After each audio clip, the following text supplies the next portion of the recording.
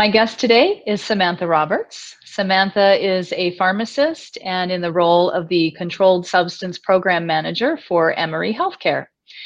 Samantha, in looking at your background, welcome, by the way. Thank you. In looking at your background, I see that you have several years of retail pharmacy in your background, which I find a little interesting because transitioning into hospital pharmacy can be difficult. I did the transition, but I'd only been in retail for about a year alongside of skilled nursing facility and then into pharmacy. So I'd like to, after you transitioned into pharmacy or into hospital, not too long after you went to Emory and took the position as the controlled substance manager. So I'm guessing there might be a little bit of a story there. It's a semi-traditional path considering you are a pharmacist at all of those places, but a pretty non-traditional path if you look at the course that many pharmacists take. So give us a little insight into that background and how that all came about. Sure. Well, thanks for having me, first of all. Yes, it was sort of a non-traditional journey. I did start out as a pharmacy technician way back in the day. And so before I even decided to go to pharmacy school, that was a position that I held. Really, it had developed a great interest in the profession and helping others. And so I decided that pharmacy was a career that I wanted to pursue. So all throughout pharmacy school, I worked for Publix and just had a really great experience, kind of worked my way up to becoming an assistant manager, a manager, and ultimately a district supervisor. But, you know, kind of what led me to reconsider my path was the fact that, you know, in pharmacy school at that time, we didn't have APPE rotations, or I'm sorry, IPP rotations.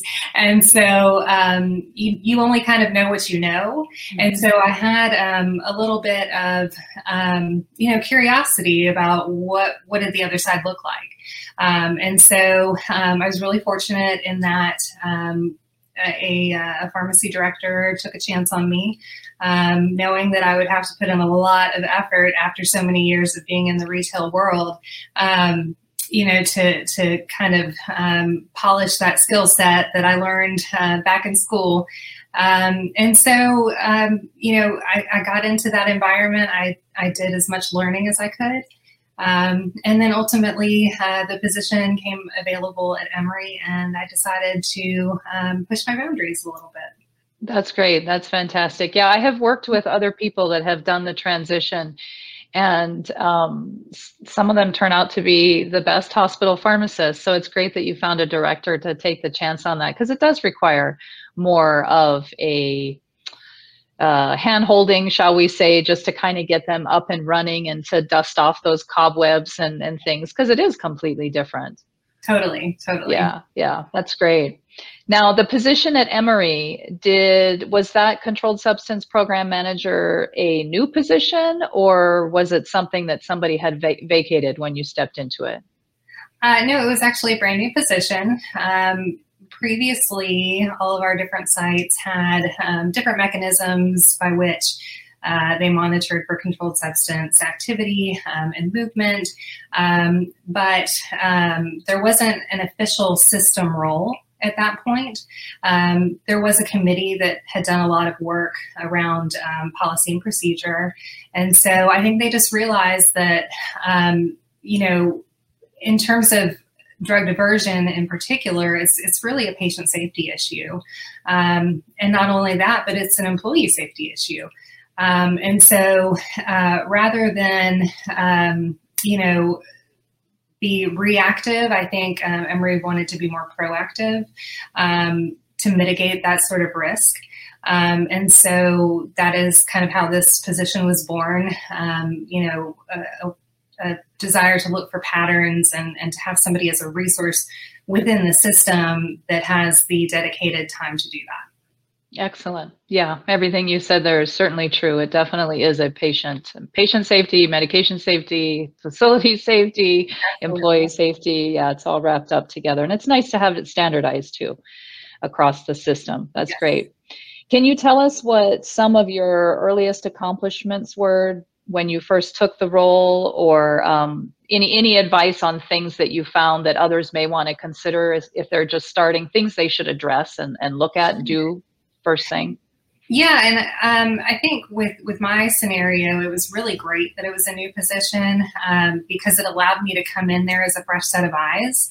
And so I think, the longer that you're at a particular facility or employer, you kind of lose that that acuity, and so you're just used to whatever goes on, and you take that as it is. But coming in, having a fresh set of eyes, I did a lot of work rounding with our various pharmacies and rounding on the various nursing units.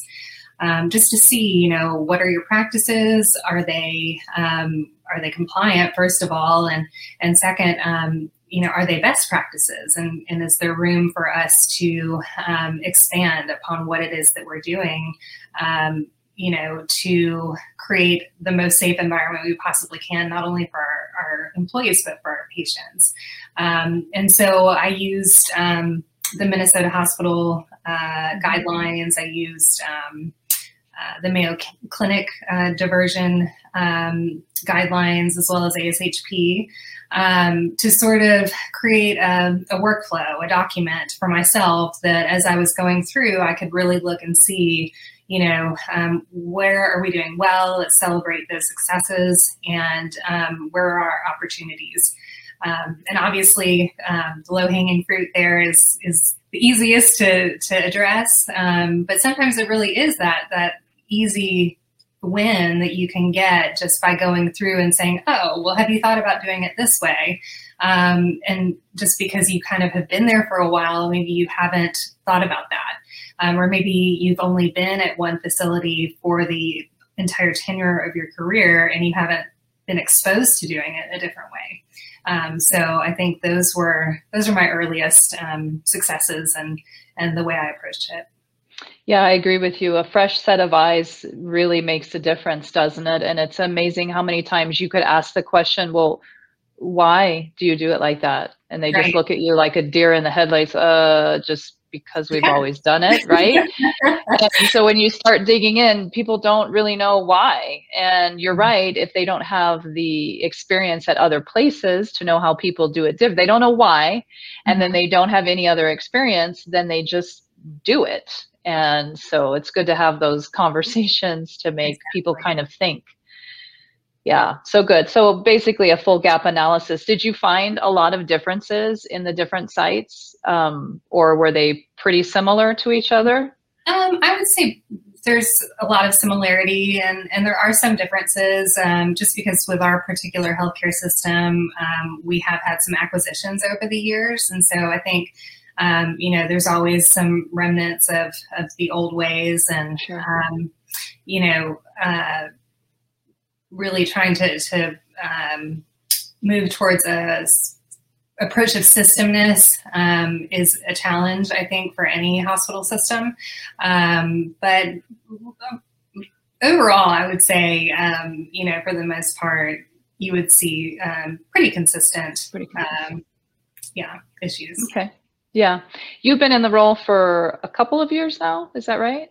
2.5 years. Yes. 2.5 years. Okay. Mm-hmm. So it seems like a long time, but those of us that, well, it may seem like a really long time to you, but those of us in the industry, we know that 2.5 years, you feel like you'd have this long list of things that you've done, but your list of to-dos is probably longer than your list of dones, right? Because it just takes time. Absolutely. But so far in the time that you have been there, are there any lessons learned so far that you wish you had done differently? Not necessarily that I wish I had done differently, but definitely lessons learned. I think it's really important that you are intentional about bringing people to the table. I know that a lot of drug diversion programs rest only with pharmacy, or they rest only with nursing, or only compliance. But the reality is drug diversion doesn't happen in a vacuum. And so it's really, really important that there are all stakeholders invited to the table. I think that we've done a really good job with this. We have a drug diversion prevention and intervention committee, and we have folks from HR, from security, to diversity, equity, and inclusion, making sure that we're handling everything consistently. So really not just thinking about it as, well, I'm working in a silo, and moving towards a team collaborative approach. Yeah, actually, wise words. Now with your, it does, it takes everybody. You can't, one department cannot handle it, because if you don't have buy-in from everybody, then not only do you not have their expertise, but you probably don't have their collaboration, because. Right. Yeah. And you may not be exposed to some of their workflows or some of the things that they've put into place for very good reasons that you just don't know. I always say you don't know what you don't know. And so, getting those really collaborative subject matter experts around you and picking their brains, so to speak, I think is a really important step. Yeah, and pharmacy also doesn't want to look like, or whoever is handling it, the hammer that's coming down on everything, right? It's we all need to be doing this, and there's a reason for it, so it's important. In your role as controlled substance program manager, I'm sure there is much more to it than just diversion, monitoring, and prevention. But can you share with us a couple of areas that you have on your immediate to-do list that you're working on? Sure. So one of the things that we are working on right now is implementing a drug diversion system. We went through the vetting process of looking to see, what all of the different vendors had to offer. I think that it's really important to move toward a machine learning approach to where you can have a proactive approach, again, as opposed to reactive. And so you can sort of narrow down the needle in the haystack, so to speak. So we are in the process of implementing that. And of course, education is very prominent with that. I don't think you can have one without the other. And so we work very hard on educating on diversion, substance use disorder, prevention, all of those things that kind of cause people to go down this road in the first place. I think, the other thing that I'm really passionate about is relating to that is changing the way that the healthcare system views diverters and diversion. I think that, yes, this is an act that is illegal, and yes, there should be consequences, but how would you want to be treated if you happen to have this disorder and you had all of these stressors in your life and you really just didn't have any coping mechanisms? When you're at your lowest, when you have lost your job and you're faced with financial implications and, lawyers and courts, how would you want to be treated for a disease? So I think it's really important that, we look at that issue holistically. And that's something that I have a place in my heart for. Excellent. Yeah.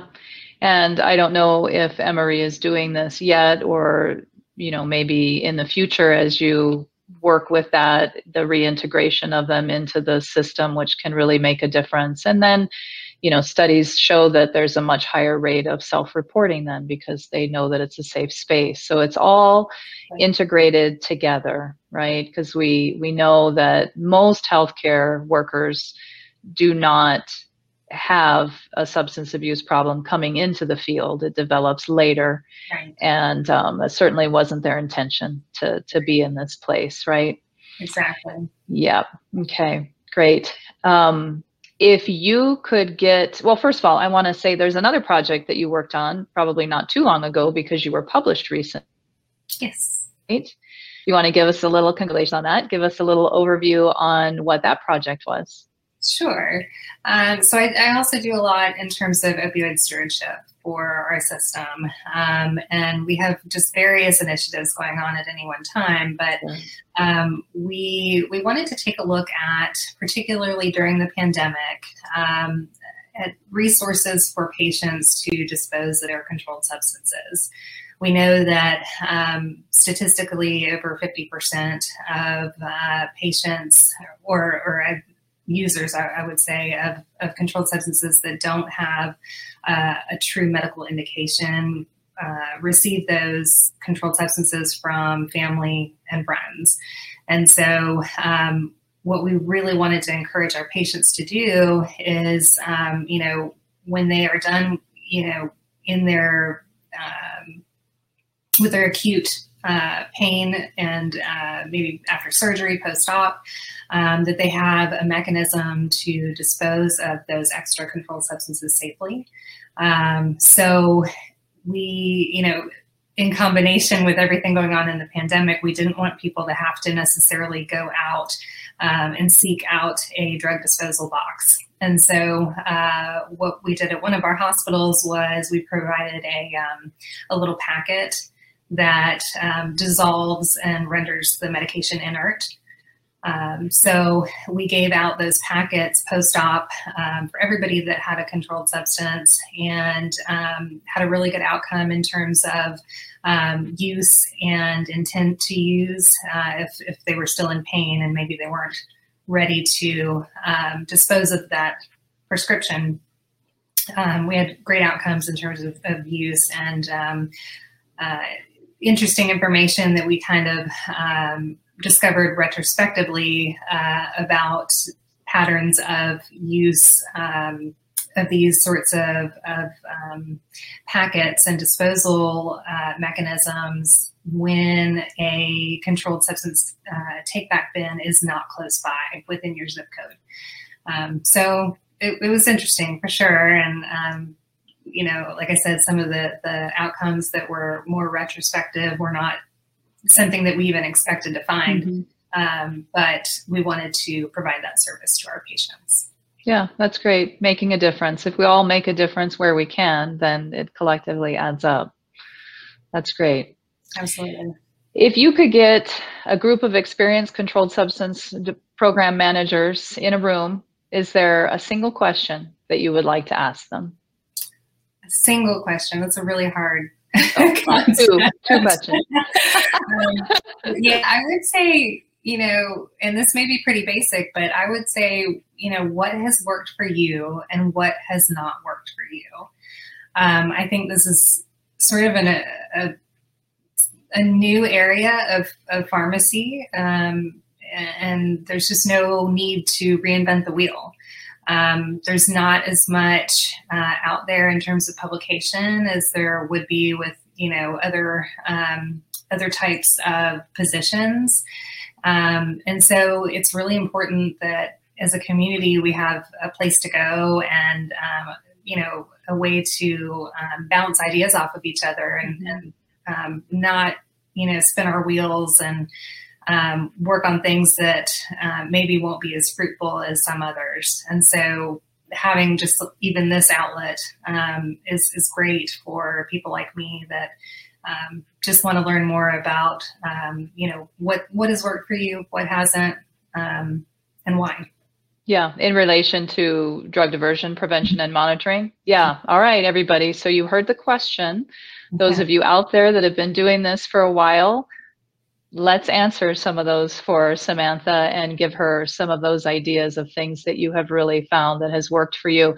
I would also like to know, and maybe Samantha, you have some input on this too, depending on what you're doing, is what has worked for you all with education to specifically for me, what I would like to know is nurse managers that need to collaborate and partner with you when they're reviewing an audit and teaching them what is expected of them and the process that you have designed that they are supposed to follow once there is someone of concern. So that's a specific what has worked well for you and what hasn't that I would like to know.